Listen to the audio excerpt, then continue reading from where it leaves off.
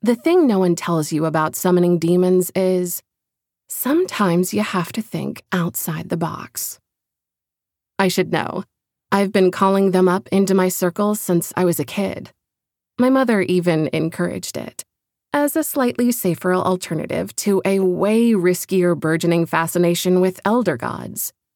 PSA, if you don't want your daughter developing an interest in the gnarlier chthonic entities before she can even ride a bike, maybe don't read her Lovecraft at bedtime. Seems obvious enough, right? The books go on about how summonings are supposed to be these disciplined, rule-bound affairs. And most of the time, they are, if you know what's good for you. The truth is, if you take sensible precautions, it's not nearly as dangerous as people think. And such a rush, too. The demon folk are interesting as the hells. Pun intended. Sometimes they're inclined to share juicy secrets or ancient spells, the kind you won't find in even the oldest, dustiest grimoires.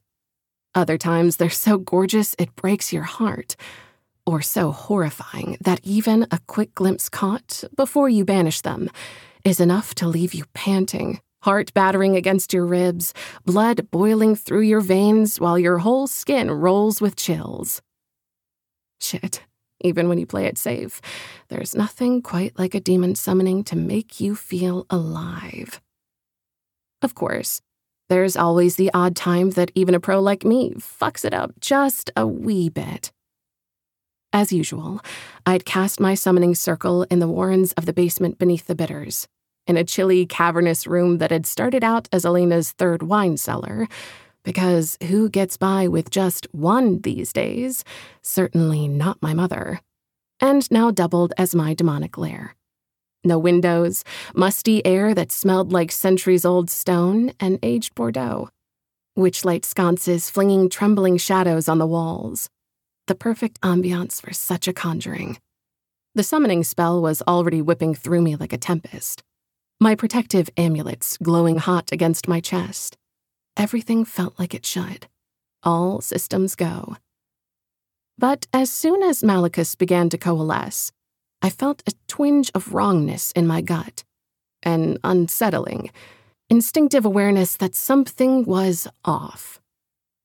According to my research, Malachus was supposed to manifest as a brawny reptilian dude, macho and mindless to the max, the type of mostly harmless demon whose bark was way worse than his bite.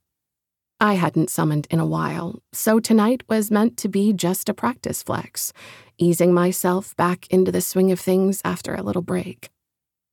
But the silhouette gathering in my circle was unmistakably femme-presenting, on her knees and with her back to me, with a kind of ridiculous waist-to-hip ratio that would have put Cardi B to shame.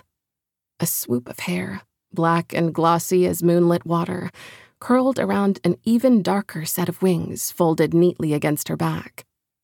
I could see the wings' outline fill with a faint scrawl like one of my own sketches, a vague suggestion of feathers, before they sprang into a three-dimensional profusion of lush black down. And the scent that engulfed the cellar wasn't just the usual rank whiff of sulfur and brimstone, but something sweeter, more elegant and piercing. Jasmine, maybe? With a subtle patchouli twist. The kind of compelling perfume that made you want to follow someone around, drooling until they told you what they wore. When she turned to look over her shoulder at me, with massive eyes the color of molten gold, my mouth went dry as dust. I couldn't be positive, having never seen one before. They weren't exactly a dime a dozen. But for my money, this sure looked like one of the former seraphim. A fucking fallen angel landed in my basement. Oh, Hecate's chilly tits, I whispered to myself, my heart plummeting even as a rising thrill swelled inside my stomach. This is so very deeply fucked. From what I'd read, the Fallen were temperamental, ultra-wily, and very powerful. Exactly the kind of unpredictable demon folk I do not fuck with as a general rule. But here she was anyway, which meant shit was about to get extremely outside the box.